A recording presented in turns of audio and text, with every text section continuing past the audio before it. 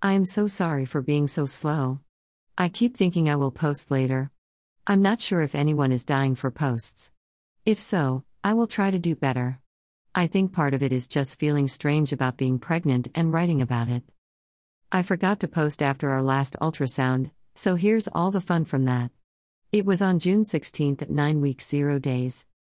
I have another video on the GoPro, but I need to transfer that from the GoPro and haven't. I will eventually.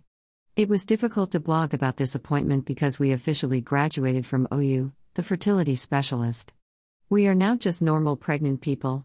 We gave hugs and said our see you laters and I bawled. Hysterically. I couldn't stop crying most of the day. We spent so much time together. They are an amazing staff and I will miss them so much.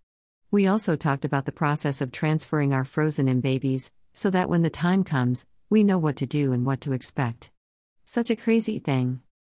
Today is 10 weeks 0 days, and it was our last PO shot. I can't believe it. Now, we are officially a normal pregnancy. 57 days of PO shots and a total of 68 days of injections. So insane. I will blog about this and process everything. Tomorrow. Promise. For now, the ultrasound of sweet baby A is enough.